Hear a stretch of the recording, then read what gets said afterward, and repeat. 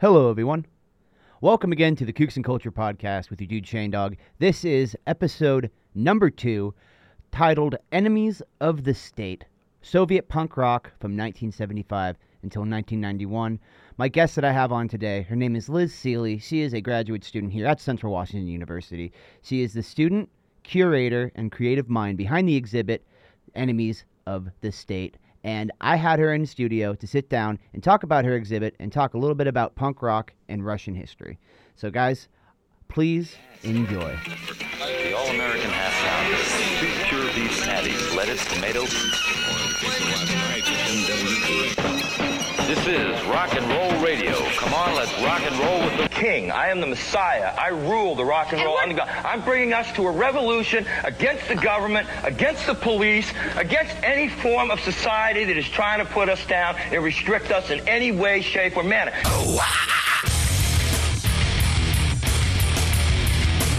No stairway. Denied. You're tuned in to the Kooks and Culture Podcast with your host, Shane Dog Peterson. Death by Welcome, everybody, to the podcast. You're here with your boy Shane Dog here, and I am here with Liz Seeley. She is a graduate history student here at Central Washington University. She did her undergrad here as well. She majored in history and anthropology and minored in museum curating, and she is a student, curator, and the creative mind behind the exhibit Enemies of the State, Soviet Punk Rock from 1975 till 1991. And this exhibit focuses on the DIY mindset and how artists who are often silenced and criticized for their music in an oppressive government state. This exhibit is running till June 8th and is located in the Museum of Museum of Culture and Environment inside Dean Hall on the campus of Central Washington University. It's been open for about 2 weeks now. I highly suggest you guys go check it out. It's located right behind, I believe it's the Peruvian Textiles one. You've got your nice corner in the back. And please go check it out. But Liz, I'm just going to kind of just start off with a few basic questions. Where are you originally from, and how did you get introduced to punk rock?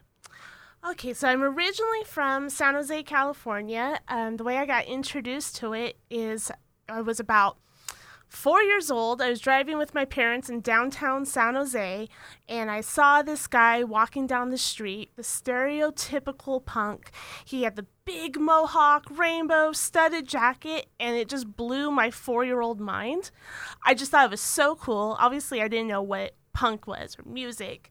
So I'm growing up in the 80s, and by the time I was in my early teens, I had an idea what punk was. It was associated with the music genre, and that's kind of what I knew. And then 1994 happened, and a bunch of bands came out that year that were like kind of like opened my world to what really punk is. So we're talking Rancid, Offspring, Bad Religion's album, even though they've been around for a while, but it was the album Stranger Than Fiction that I got introduced to. And then obviously Green Day, especially coming from the Bay Area. So I had like a really good like foundation in Bay Area punk. Bay Area punk is 100% where it's at for all of you that do not know. And you mentioned that, you went to a lot of shows in Berkeley, and I wanted to ask you and maybe tell the audience about some of your experiences at 924 Gilman Street and the significance of that venue.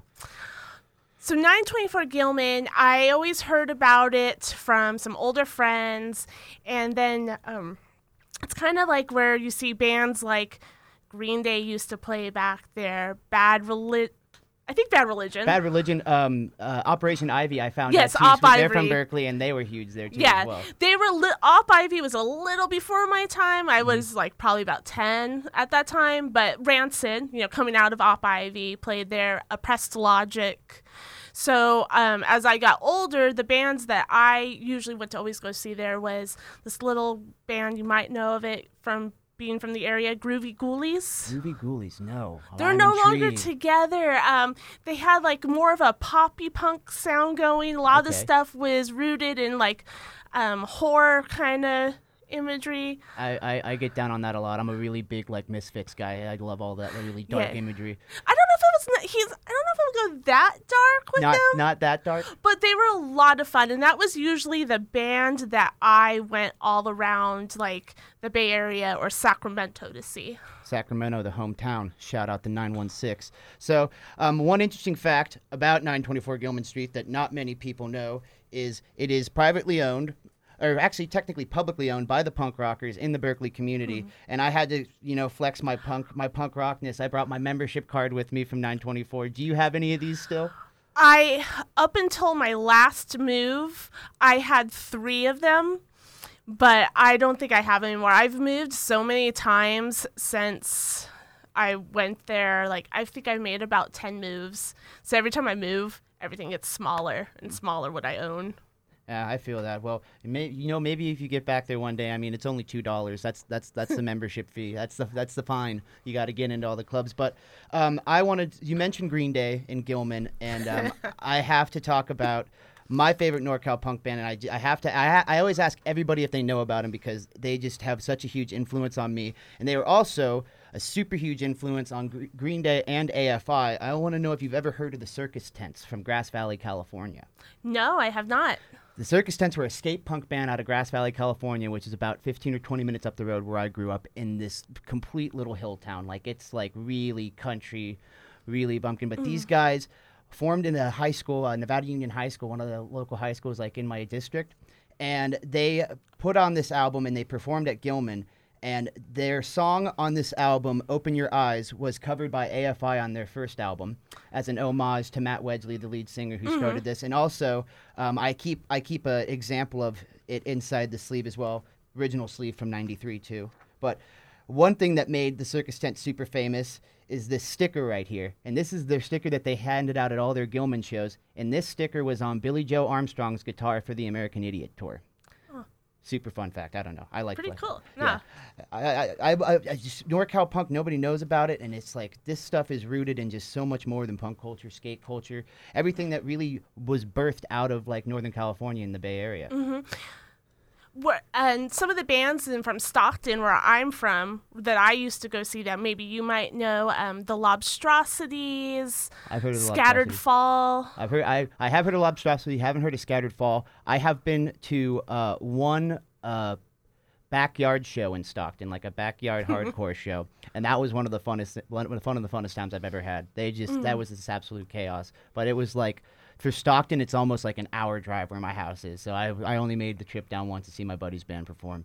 But Stockton is an interesting place. Some of those communities like Stockton and like South Sacramento and even parts of San Francisco, like the Tenderloin district where they have some of the venues there, you usually find that like the scenes there are just like, it's so much more authentic and it's so cool, and it's like nothing's diluted from what like the original scene really wanted. And it's just great that there's still that manifestation in some of these places.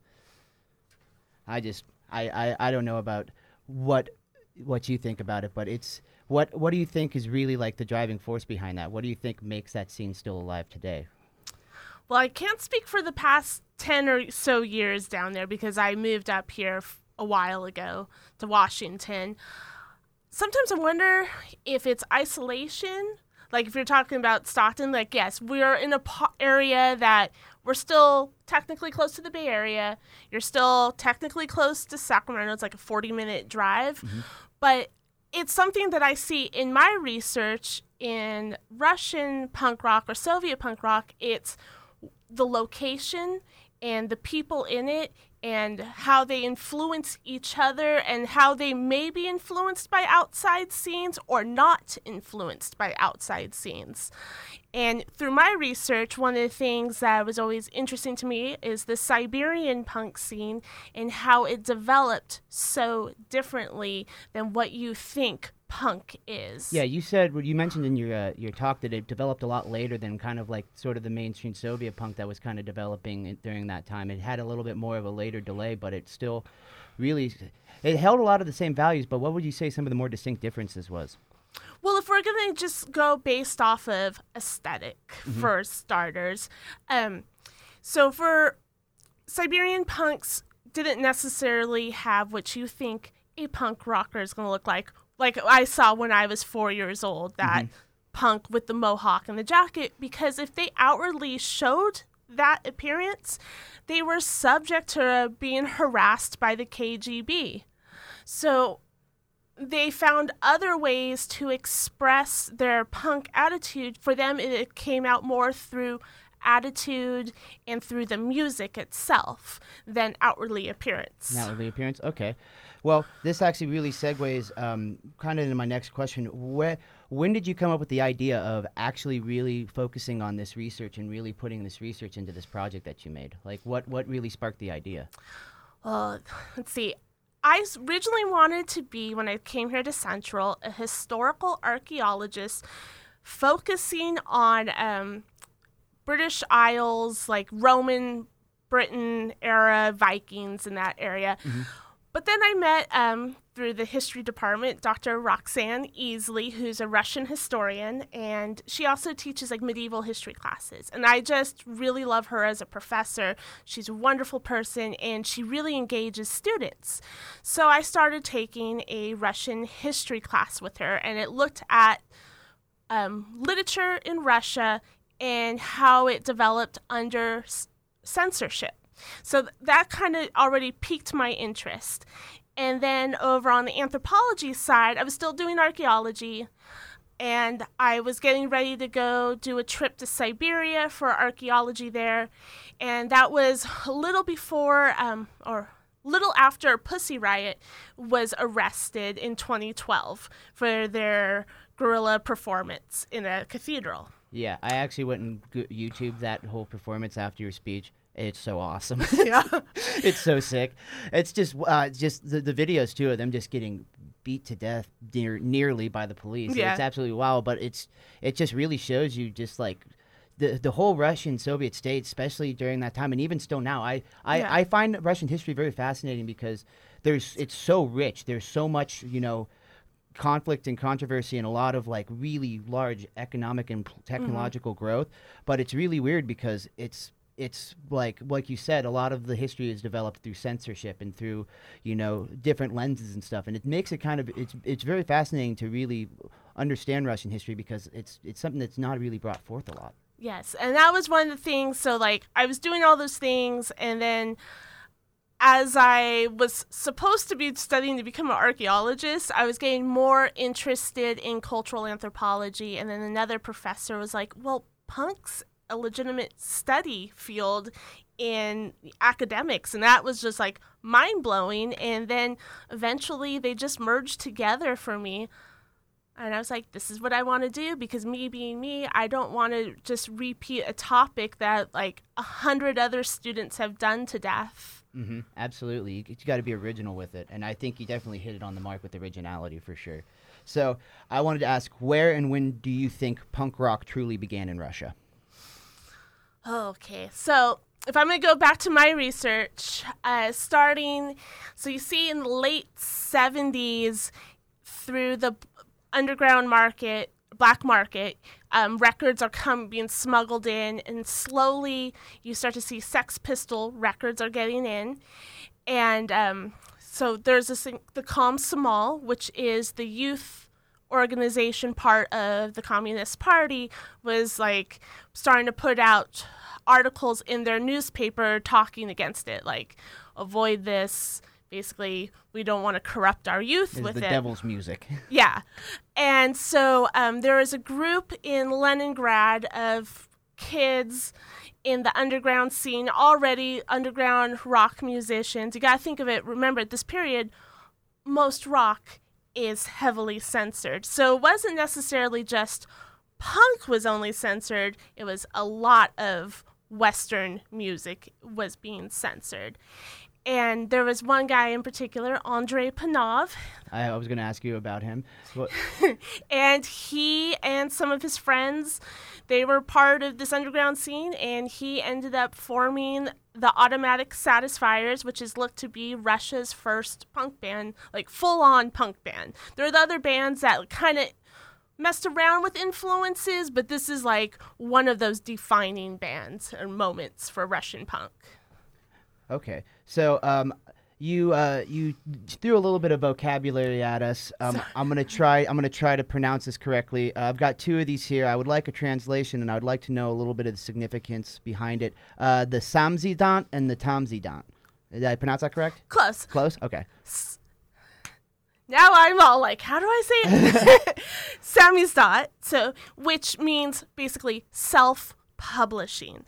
So if we're looking back into early Soviet history, and sometimes even before that, one of the ways people got around censorship by the state was to self-publish their own works, or sometimes it could have been a work that had been banned by a Russian author or an author outside of the Soviet Union. So what people would do is they would get a hold of these. Sometimes they would handwrite it out. Sometimes they would type it out and bind it and pass it around. So samizdat means it's produced in Russia for a Russian audience, for inside Russia. Tamizdat, sorry about that, all good. means it's produced in Russia, but it's taken out of Russia to be published. But it's all, once again, underground self-publishing. Okay, and I know that there was a lot of censorship and a lot of what's the word I'm looking for? Basically, they weren't letting people make any records. Only a few people in Russia were allowed to actually produce records, correct? Mm-hmm. And I know I'm not going to get this name right, but I wanted to ask you about the Bone records, the 1940 Bone records, and how those came about. Okay, so just to back it up a little, there was only, to help lead into this, there's only one state-controlled record company, Melodia. And in order to be a musician and get published or your music out there, you have to be, in academic terms, it's an official musician, meaning you conform to the standards set forth by the state of what you can sing about, how you can look, how you can play your music. If you abide by those and they accept you, then you can work as a full-time musician. They helped get gigs. They even got paid for it, not a lot, but they made a living. Unofficial musicians technically had to abide by all of those same rules, but they also had to have a day job. Otherwise, you could be arrested for avoiding work, and they could arrest you under a law called the anti-parasite law. Okay. So That's wild. So to help go into the Bone records, so the Bone records are underground records that are made from used X-rays. So they used a lathe-like technology from they borrowed the technology from gramophones, and then they kind of modified it, used homemade lathes to record their records on used X-rays. And it got so popular that they started at different hospitals having to put guards out to guard the trash to stop people from stealing all these used X-rays. And you have one of those Bone records in your exhibit. Yes. It is absolutely awesome. You found that on eBay, right? You mentioned. Oh yeah. You really sparked my curiosity, and if I get an extra couple coins in my pocket and I find one, I might have to do it. Those things are awesome. Yeah. Absolutely, they're gorgeous. It's so cool because you could see the X-rays still on the vinyl. Like it's almost like it's something that people do on purpose nowadays, but they just had to do it just to get it out, just so people could hear it. So I also wanted to ask about the story behind the album Red Wave and how that came to the States and caused a little bit of controversy.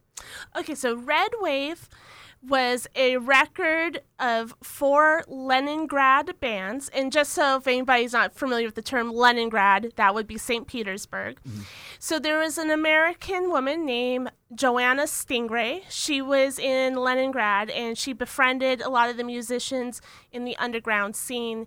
And she got some of them to record their music, and she smuggled it out of the U.S., out of the USSR to the U.S., to a record company in Los Angeles.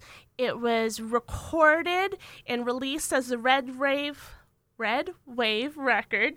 And then when she was trying to get back into the USSR, because she was actually going to marry one of the musicians from the band Kino, who was on that record, she was stopped.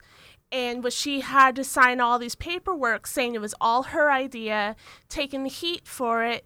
So all the pressure went to her and not the guys in all these bands.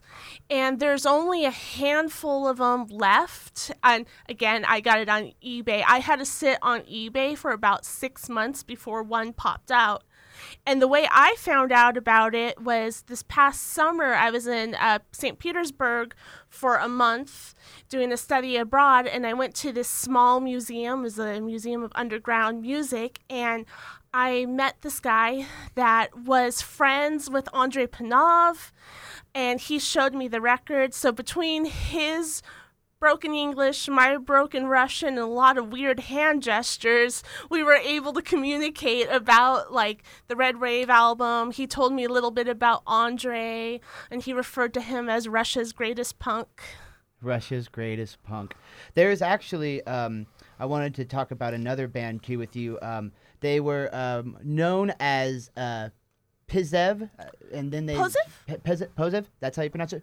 Pozev, which has a little bit of a deeper meaning, but then they changed their name to Civil Defense, and they were fronted by Edgar Letov. I can't do this. I'm terrible at this. It's okay. I am terrible with Russian still after 4 years. So Igor Letov, he is part of the Siberian punk scene. So it's interesting when I do my research, I either see people referring to Andrei Panov, the one that did Automatic Satisfiers, as the father of Russian punk, but then I'll also see other people referring to Igor Letov as the father of Russian punk or the father of Siberian punk.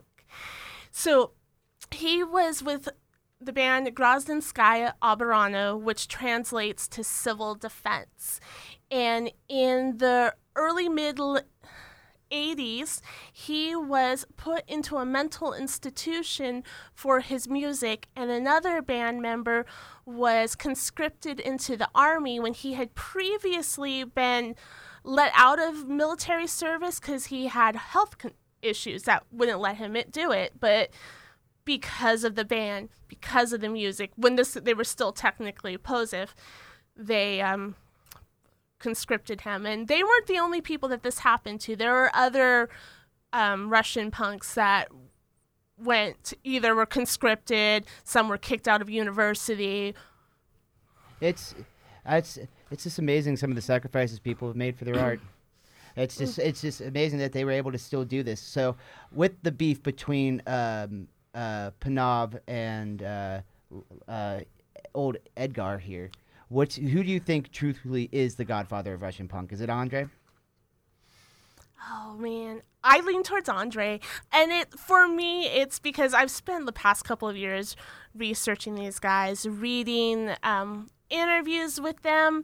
So I just feel like more of a connection to Andre. And he was a prankster. He was known for drinking his own urine on stage, or sometimes even throwing poop at the audience. But it was not that I condone that part, but it was just I don't know, his personality, he just seems like he's one of those interesting people that you're you want to kind of be friends with him, but at the same time you want to wear protective gear so you want to stand in the back a little bit after the shows. You still want to go, but you're going to be in the back. I understand that. I'm a G.G. Allin fan, so any of those wild rockers, I'm just obsessed with it. It's just the crazier you are, the better I like it. But so let's see here.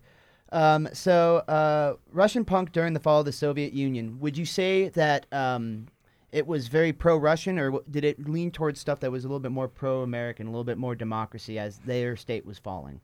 So what's interesting, I just rewatched. There's a great documentary on the Siberian punk scene before I came here today called Traces in the Snow, and it's available on YouTube for anyone that wants to watch it with English subtitles. So don't worry if you can't read, if you don't understand Russian.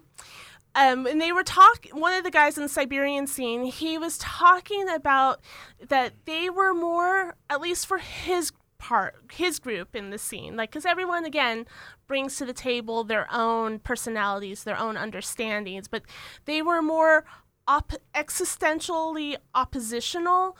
So he was saying for them, at first they were oppositional to a totalitarian regime, and then they became more oppositional towards a democracy. Okay. Because that was a question that kind of skewed in my head, is because I feel like a lot of like what some punk that you've seen in America is a little bit more pro-socialism, and then I could just imagine if you're in a socialist state and you're being oppressed by it, wouldn't you make your punk music pro-democracy in a way? It's kind of like a weird thing. Yeah, it's interesting. It's a teeter-totter in a way. Were there any other Russian subcultures that derived from the punk scene during this time? Is there any other groups that really kind of like were like walking in the same footsteps or in the same path as the punks, but they kind of went off in their own way? Well, if we're going to go back to Leningrad, Andrei, his really good friend, Evgeny Ufit, who was part of the underground scene and the early punks, but he formed this, what becomes like a film genre now, called the necro-realist. And so that's kind of playing off of a lot of those themes that you see in the Soviet underground, where it's using like irony, parody, showing a lot of like the uselessness of the state's effectiveness. A lot of satire. Yeah, satire is something that goes back in Russian culture back to the medieval era. That's like so deeply ingrained in Russian culture and history. That's absolutely fascinating. I wanted to also ask, you mentioned that there was some Russian punks that kind of, jumped upon, and they were over in the New York scene. What was kind of the Russian punks' view of the American punk scene and American punkers? Do you have any idea from your research? Okay, so what we're talking about, yeah, all good. Is Edward Limonov. So he wasn't necessarily a punk musician. He was a writer, and in the mid-70s, he was essentially kicked out of Russia, and he goes to New York in the mid-70s. So he's hanging out at CBGB's with Richard Hell, the Ramones, all of these, while trying to like get his works published, and he's writing, and he becomes very disaffected with America, like supposedly the land of milk and honey, and he's just like, no, this isn't what it is. So he goes back to Paris. He becomes part of this underground literary circle, and then after the fall, he comes back to Russia, and he starts with some other guys the National Bolshevik Party, which is about oppositional party to the state, and they're really interesting themselves, but he brings with him a lot of like punk ideology to this group, and they do a lot of eventually like kind of like guerrilla tactic stunts where they show up, and he uses a lot of the DIY that you can see in there in the punk subculture through the National Bolshevik Party, which ends up being banned later on, and he reforms to start another political group. Okay. But that just goes on to the idea, though, that for me, that's always been about punk, is for me, punk is more than the music. It's the lifestyle. It's the way you live and the way you think. Mm-hmm. Yeah, it's about. I always tell people that like if you're a true punk rocker and you truly like want to live it, you have to live with the PMA. You got to have the positive mental attitude. That's a part of it that not a lot of people attribute to it or really think of when they see a lot of punkers or anybody who really subscribes to this type of music that we love. So I love all of it. It's just also cool, and that's why I was so fascinated to learn more about Russian punk, because you learn a lot about Great Britain with the Sex Pistols and the Clash and all these other great groups, and I've even kind of dove into a little bit of punk rock in South African history during the apartheid, which is pretty interesting. National Talk? I haven't gotten into that yet. I've been trying to look up more research articles, but if National Talk's a South American punk group, I will look them up. Yeah. I'm always taking suggestions. Yeah. What's really cool as like a historian and cultural anthropologist, I've been noticing there's a lot of research that's looking at punk, but not necessarily in the U.S. or the UK anymore. It's looking at places like Peru, Russia, South Africa. I've found out. I work at the ski resort in Snoqualmie, and we have a lot of workers from Peru, Argentina, Chile, and I've become friends with a lot of them. And it's surprising how many of them like punk music and like know about like punk bands. Like one of my friends, Mafe, she loved Green Day, so like, we would always be listening to Green Day at the chair every once in a while.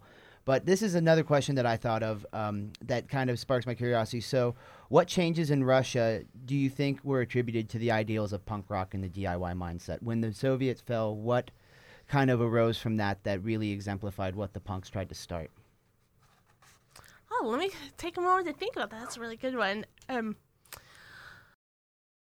Okay, so some of the bands that I have been looking at, so most of my research I really focused on the early part. So I'm just now starting to look into the 90s and what has happened since then. And in particular, there's one band that I've been looking into a little more. It's called Tarkani, and they formed 6 months prior to the collapse of the Soviet Union.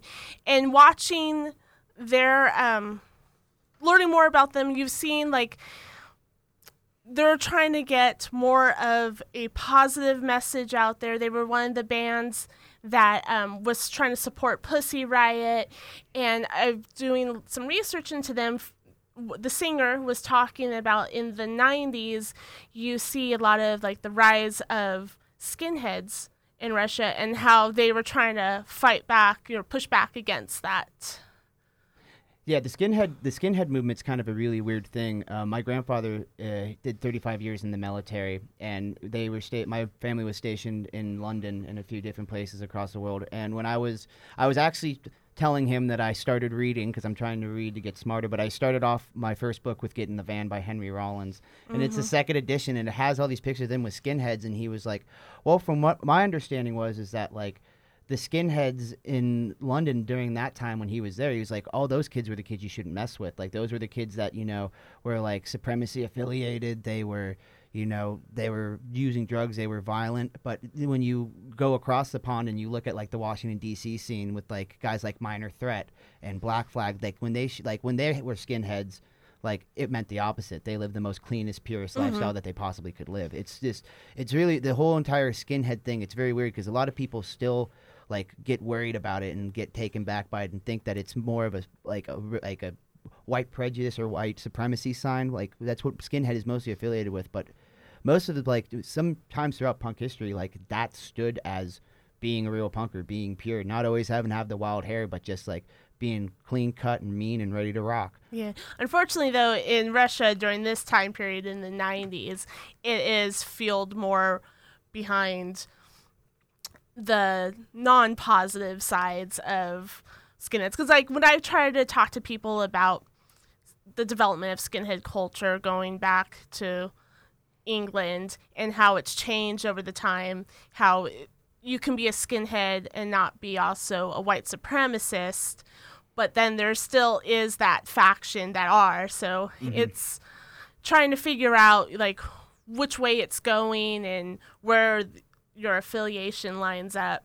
Because that's one of the things, like, I've had a couple people bring up about my exhibit is they're saying, oh, you're framing punk in such a positive light.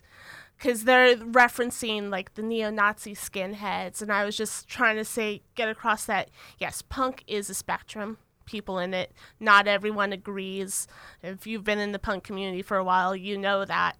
But it can be a force of positive change, but it also can fall under the opposite side. Yeah, unfortunately, there has been people who have taken that art and really use it for the worst. And even ones that didn't even initially intended it, like groups like Judge, like they received a lot of criticism for some of their lyrics and some of the stuff that they talked about in their songs. Even though they never meant it to be intentional, it just genuflected that way, and it really caused them a lot of problems as a group and actually forced them to break up. Yeah, and also if your language barrier, too, can be a problem when you're importing English language punk into a non-English speaking country, and some of the irony and gets lost in translation. I did a review for a documentary film called East Punk Memories, and it's talking about the Hungarian punk scene. And that was one of the things some of the people brought up about it. It's like they were interpreting sometimes like the Ramones as a fascist band, and Dead Kennedys and some of these other ones that are not associated whatsoever with fascism. They're the farthest thing from it. Yeah, but because of not knowing the language, they're seeing the swastikas on certain bands, not getting that they're not that way. This is their way of poking at this, and it was interpretive.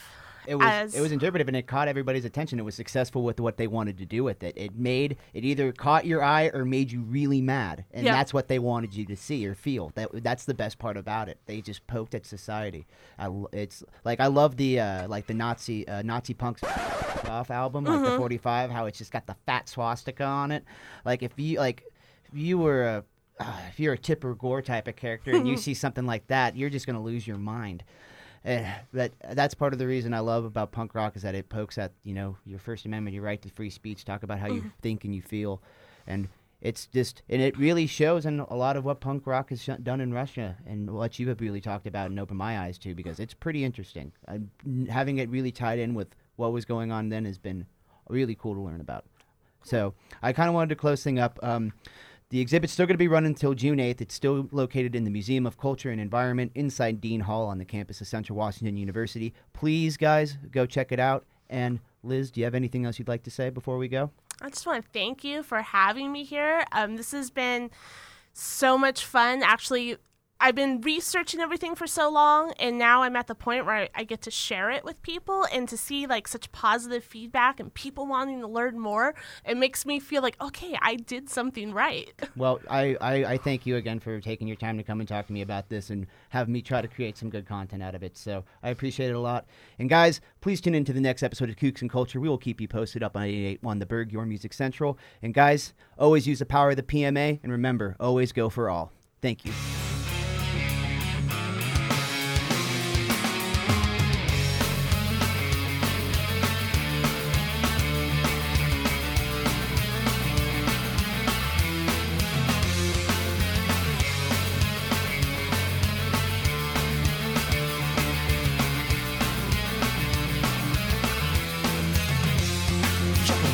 На выпускном вручили всем фотоальбом.